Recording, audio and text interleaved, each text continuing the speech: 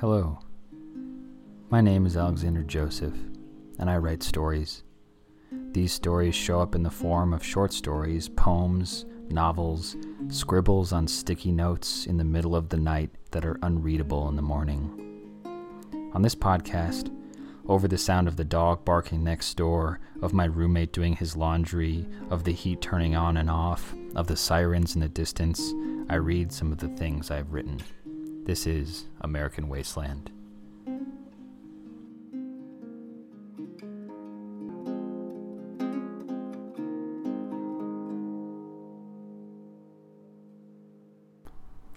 Hello. It's been a while since my last podcast. I've moved into the house I was renovating all summer, and it's turning into winter. It's very windy outside. And I'm thinking about this year and all the things that we've had to give up and all the things that we've been able to get. One of the things that I have tried to make a routine out of is going on a solo road trip across the West each year.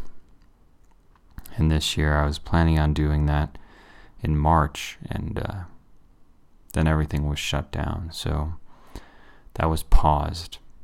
And the year that I sort of discovered my love of road trips across that desert and all those plains and all the mountains that are between here and California and Washington and that sort of whole western front. I wrote a book, and it was called 5 Steps to Somewhere. And you'll hear soon why it's called that. And I went on a hike the other day with my girlfriend, and we were sitting on top of a mountain looking out over this vast expanse of changing aspens and motorcycle sound.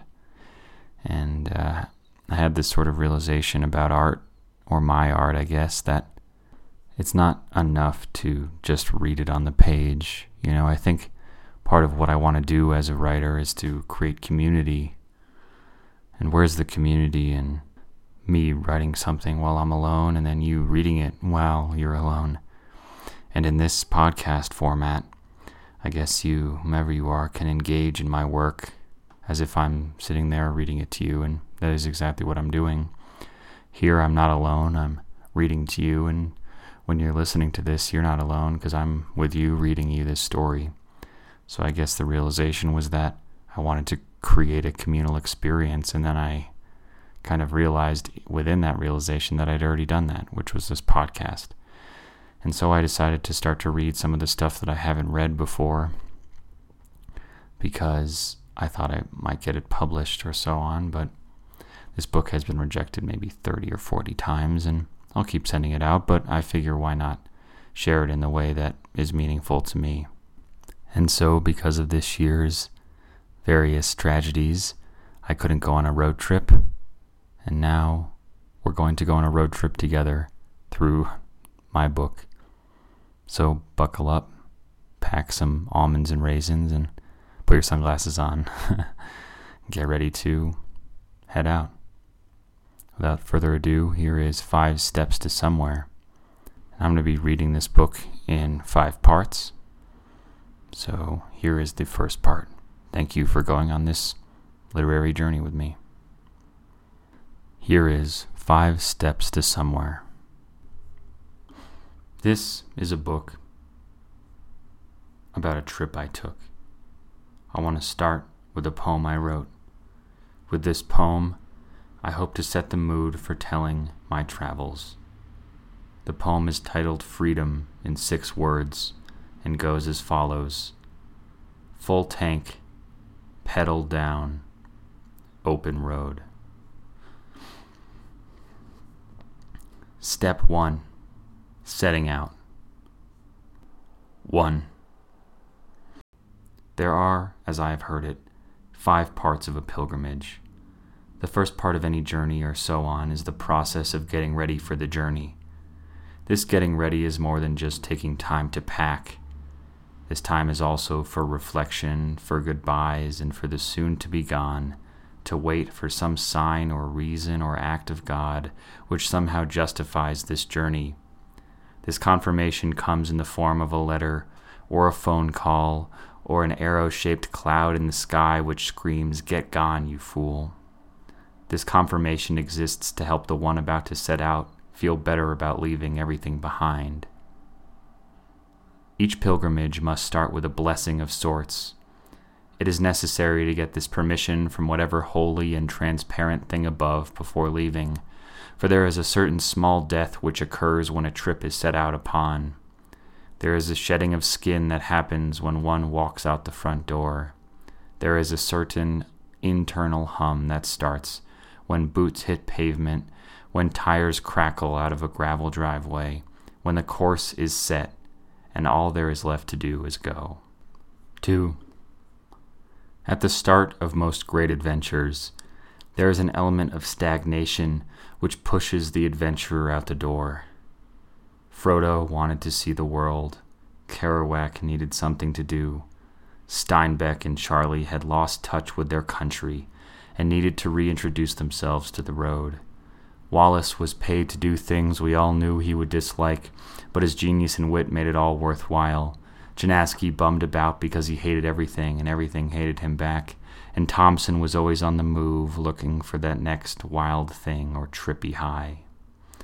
Now I don't consider myself in the company of those greats listed above.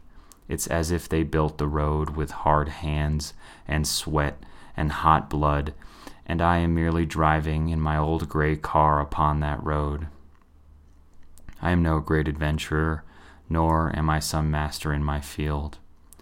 I'm a young man who gets more rejections from magazines and story contests on a daily basis than I get of really anything else. But one thing I do have in common with those great men listed above is that I too felt something stale in my life. 3. Maybe the real reason for leaving doesn't present itself until you've already left. Maybe the real reason you left will only come years after your trip. But for me, I think it happened before. That's to say, I was faced with my reason for wanting and needing and desperately trying to get out before I even left, and frankly, I'm not sure if it was a good thing or bad thing. I was, and still am in many relationships of all varieties, and before this trip, well, a few weeks before the departure date, it seemed all was well and dandy and completely solid. But then the departure date was pushed back a week, and the people in my life, well, some of them, and the things and mornings and laughs we once shared, began to crumble in my hands. There was a rotten core somewhere. There was an absolute and utter sense of death and dysfunction in the way particularly 2 of my relationships were going, and they sort of came to head on the weekend that I would have or should have been gone. And maybe these toxic parts of my life were my real reason for wanting to leave in the first place, but were existing, squirming, and growing in this sickening, quick way that things like cancer do beneath my skin, unbeknownst to the conscious and constantly overthinking me. Maybe there is a part of deep humanity that is still very much stuck in the fight and flight response. I think this is most likely the case. I think we are still functioning on some ultra-ancient binary operating system, and when faced with strife or discomfort, or in my case, rot and failing relationships, we have 2 options. This society is the least violent society in the history of the world, albeit still very violent, and in some ways we either have somehow removed the fight part of our internal programming, or we have repressed it down to a fraction of what it once was, to what I would say is our detriment, but that is another book. So we are left with one choice, and that is for us to slowly back away with our hands up from whatever danger or pain or bad thing we face. We have but one option, and that is to flee. Our only choice has become backing away until we have reached a safe distance, at which point we can turn and sprint, going fast to literally anywhere but where we are. So maybe inside of me I had already begun the process of fleeing. Maybe my body was tensing up to run. Somehow the extra week of being where I was, instead of being long gone, made all of this built up, fast twitch, tension release, causing the end, or at least the beginning of the end of these 2 relationships I was about to no longer be a part of. 3a. When you leave a place, when a place is left and you find yourself somewhere else, it is almost easy to imagine that the place you left has simply ceased to exist. It's as if somehow anywhere you are not is just a place or a house or a vast mountainscape seen in a dream and nothing more. And when you are driving, when the road is moving fast beneath your tires or your feet or is shrinking beneath the hum of a plane engine, there is a feeling like nothing but the vehicle you're in is the only real thing out there in a world of blur. Maybe that's why I wanted to leave. Maybe I wanted my reality to be unmade or made unreal by my departure. Maybe I wanted to unravel the life I made, or maybe I wanted to escape things that I only subconsciously knew were failing. So, before I was to actually go on my trip, what I have come to understand is the very reason for the trip in the first place, being my need to sort of run away from my dying relationships, worked itself out before I had even set out. What I'm trying to get across here is that maybe the whole reason for my trip in the first place, other than potential spiritual enlightenment, was to get away from the problems I had, even if I was yet to realize that they were in fact problems. And so the bad things came to head, submerged from the repressed places below my flesh, and before I was to leave, I lost a lover, and I lost a friend, not to real death, but to that small demise which so often occurs between people who no longer speak or see each other, or do all those things they once did together. I think the unconscious parts of me thought that by leaving and going on some pilgrimage, or really just a road trip, that I would be able to hit restart on everything going wrong. But that extra week of time revealed what was hidden and from which in some ways I was running away. So, was there still a reason for the trip? Well, yes. I can always concoct a reason to go explore, but I would say that the initial reason with which I set out was more or less solved. The trip was shaping into a solo into the desert and the shrubby plains which surround it, no longer for the purpose of getting away from the parts of my life that I did not wish to face. Now, instead, the trip formed itself into a sort of period of mourning, a time for me to sit alone in my car as the whole world flashed by, hours upon hours of nothing but me and the rushing air and the songs from the radio, in which I would have the space to come to terms and emotionally process the failure and end of my relationships. And so I found myself much more alone than I was when I set out to write this book. I was solitary and single and not sure how to feel about it all. There is some strange notion that you need to feel some certain way about the end of things. I think the truth is that there's not one way to grieve. Even if each person has their own way to deal with loss, it is not the same with each lost thing. I've felt broken-hearted, I've screamed at the sky, I've laughed and cried and sat perfectly still. I've spent days without eating and weeks without sleeping all the way through the night. I've been angry and tired and beat down and happy and blank and sad and whatever gray in between there is, between every emotion. This trip, before it even began, became something entirely different than what I initially intended it to be. This trip was no longer a bandage on a wound which needed much more than a bandage to fix. I think the trip became the first chapter in a new section of my life. Instead of it being a part to a whole of a continuing and stagnating story, it became an opportunity to shed my old skin on the road and come back something new. 4. I think I am good and honest and for the most part a decent person to be around, but maybe this is exactly the type of thing a person who is the inverse of all of those things would say. I try hard in my relationships. I try to give all of myself to the people I care about. I figured the only way to really see others or be seen by others is to show your full and ugly self in all of its complexity and nuance. That being said, I have a lot of failed relationships, ex-girlfriends, ex-friends. I have a long list of people I used to know. I don't know if this is a unique problem that I personally have. Maybe I am too confrontative, or maybe I nitpick too much, or maybe I have false expectations for what somebody else can bring. Maybe I am perfectly fine and just find myself in relationships with crazy people. Maybe I am not fine at all and perfectly normal, and sane people find themselves in relationship with crazy me. I have no idea, and I guess that the sad reality of social life is that you'll never really know I'll never truly hear what people say about me behind my back. I'll never really be entirely sure whether it is me who is crazy or whether it is everybody else, or if most likely it is some wild mix of the two. But there are some few people I get along with. There are some people whose crazy seems to match mine, and if in fact I am crazy. I think I am a good friend and expect others to treat me in a way which I perceive as them being good friends to me, as unbelievable as that sounds. One of these people, one of these handful of dear ones outside of my family, is the person who this trip is based around in some ways. Well, I guess the trip is really based around me, as selfish as that sounds, but my friend is kind of the destination, for I am going to see him and not really to see the place in which he lives. But in many other ways, I am also going on the trip for the purpose of going on a trip, and he is sort of the light at the end of the tunnel, or more the middle of the tunnel. He will be the midpoint of the trip, and while the whole spoken purpose of the trip is to actually go see him, he is just a part of it. Semantics and rambling clarifications aside, he is one of my oldest friends.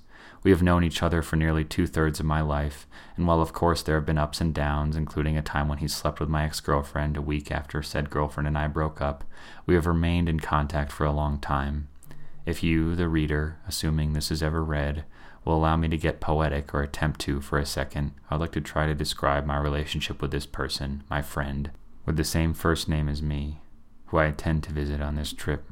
4a. The concept of an onion and its various layers upon layers is something discussed and referenced, in my opinion, to be the blank death beyond cliché. That being said, I'm going to attempt to use an onion, or more the idea of an onion and its many layers, in what I think is a new way. So at the center of an onion is a core of sorts. I'm sure this part has a name, and I could look up the various parts of the onion, but I don't really care enough about this metaphor to do any research for it.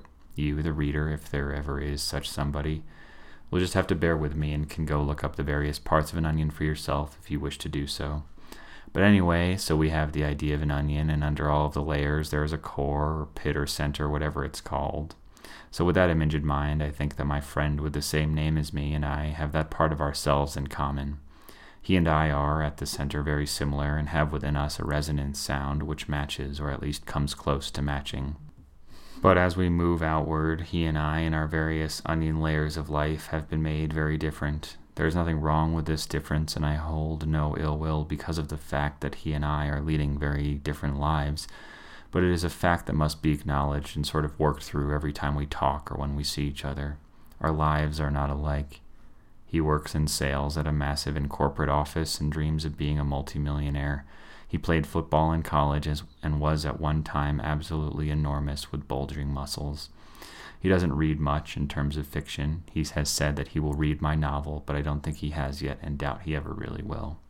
To be clear, all of this is said without judgment on my part, or at least as much without judgment as I can bear.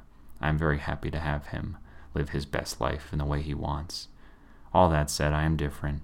During college, I lived in over 10 countries, fell in love twice at least, and learned that I need to write to stay sane. I currently work as a freelance ghostwriter and editor, but I've worked as a landscaper and a chimney sweep during times when there is no writing work for me to do. I do not wish to be ultra-rich. More, my ultimate goal is to find a woman I can love and communicate with, and with that woman, who I have not yet met, I wish to move to a cabin in the woods, preferably on a large plot of land away from most other people. I wish to live out my life in love, and with my family and a few friends around, simply living. Maybe my dreams are unrealistic or somehow false, and maybe they will change, but I have imagined my own place in the woods for most of my life, and although I don't have it yet, I hope to someday have it soon. So we are different, he and I. That's not much of a surprise. I find that I am different than most everybody else I meet. We have become layered and layered, onion-like, with time and experience and heartbreak and age, but I believe at the core my friend with the same name as me and I are similar, and maybe that is what matters. Maybe that is not enough, and maybe us two will have some great falling out, which will end whatever friendship we have and will make future trips to go see him non-existent. But for now we are friends, and things seem to be good and happy between us, and maybe they will stay that way, and maybe with this trip we will both add some layer to our onion of life together, and then along with our core and our other shared memories, we will have another layer of ourselves in common. 5. My steed, to be dramatic, is a 2001 Subaru Forester with studded snow tires and 215,666 miles. I have named it Mr. Gray. It's a sturdy car, and it's been across the country twice. It's been through California and up to Canada and across the Nevada desert. It's once run out of gas because I used the gas money I was given for food and pot instead. It's silver and has some stickers on the back. I bought it used, and the sunroof has never worked. I love this car and its big wide windows. The speakers are blown and the internal lights don't work and the headlights are dim, and it isn't fancy, but it has heated seats and it runs, and I can't complain. It's a sturdy and boxy car, but it's got zip. I see myself in it, not only literally, but it is kind of like me in personality, if that makes sense. It's solid and honest and likes to be treated right. It'll be my only companion on this journey, as it has been many times before. Come to think of it, I love this car. It's one of my best friends, and it is mine. I've been on a lot of extended trips, some by plane and some by train and car and bus and on foot. I've been a lot of places. Last summer I did 2 drives in a row, one to move my belongings in a big rented U-Haul truck, and the second to move my body and soul in my handy Mr. Gray. Those trips were times of heat and joy and wild spontaneity. At night I would be with friends and loved ones, drinking wine and going out to the redwood forests. During the day I would drive and drive, screaming lyrics into the deafening wind rip or crying from some story on the radio. I was running from some gray and lonely place. I was coming home. I was fleeing back to my family and the place I know best. This time, though, this trip is different. I'm leaving my home because I have found the stagnation doesn't leave no matter how hard or far I run, nor does the need to sometimes get gone. 6. Orpheus looked back and sent his great love Eurydice to toil in Hades forever.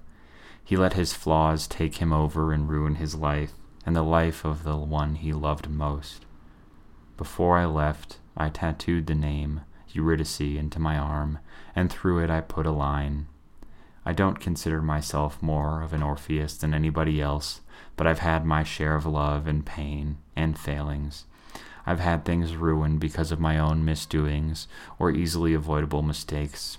I've had my bad days when it seemed everything I loved had forever gone to hell. But with this newly needled ink in my skin, I hope to be reminded of my fatal flaws. I hope to ponder as I drove the things I've done and wish I hadn't, or the things I didn't do and wish I did.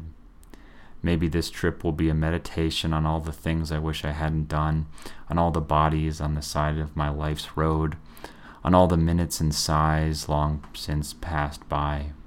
Maybe this trip is a time to be alone with myself and all the things I've done. With some final lasting mark, I hope to haul on into whatever gray infinity lays ahead of us all and to not look back. The trip is only 3 days away. 7.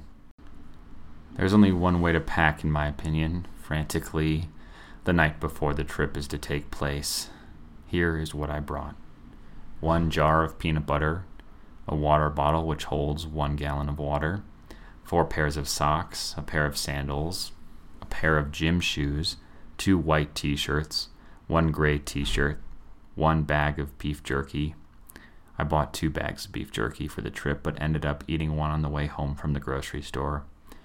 1 pair of polarized sunglasses with a crack in the left lens, 6 pairs of underwear, a toothbrush, 2 button-down shirts and 2 sweaters, my computer, 3 notebooks, the manuscript for my book of short stories to edit, 1 stick of deodorant, a Polaroid camera with 27 blank photos, 2 pairs of blue jeans, a book of poems by my favorite poet, a baseball cap, 2 pairs of shorts, another water bottle, some rice cakes for the peanut butter. I considered bringing a pair of brass knuckles just in case, but I don't really know how to use them, and I figured I shouldn't because I think they may be illegal, although I'm not sure. So that's it. I cooked dinner, packed, did a wash, and wrote this all while I got ready. The frantic energy was alive. I hadn't felt so ready to move in nearly a year. I could almost hear the road moving beneath me and feel the wind on my face as I tried to fall asleep. That night, before I left, I dreamed of a big blue sky. Thank you for tuning in to American Wasteland. I so appreciate you supporting my writing. I am trying to write all the time, trying to submit, trying to teach and do everything I can to know as much about writing and reading and anything about the craft. And this podcast has really helped me to practice going through my own writing, and also in terms of being able to share my stuff with people that maybe wouldn't read it otherwise. And you, whoever you are part of that, part of my craft. As you can hear in the background, there's a siren, and there's probably heat in the background as well. And that's kind of part of this podcast, the rawness. All of the stuff that is going on behind me and in my life is very much part of this and influences my stories, and that's why I leave it in. And the music that you're hearing in the background of this part of the intro and the outro is written by my friend Cora Feder, Feder. Check her out. She has great music, great folk music. And yeah, I try to get a podcast out as much as I possibly can. It's around every 2 weeks on average. We just reached over 4,000 listens. This is going to be dated pretty quickly because I think we're growing and growing. By we, I mean just me and the American Wasteland SoundCloud account and the iTunes account. So thanks again for tuning in. My website is alexanderjosephwriter.com. I recently updated it, so go check it out. Send me a message. Tell me what you think about the podcast. Thanks again for listening, and tune in next time.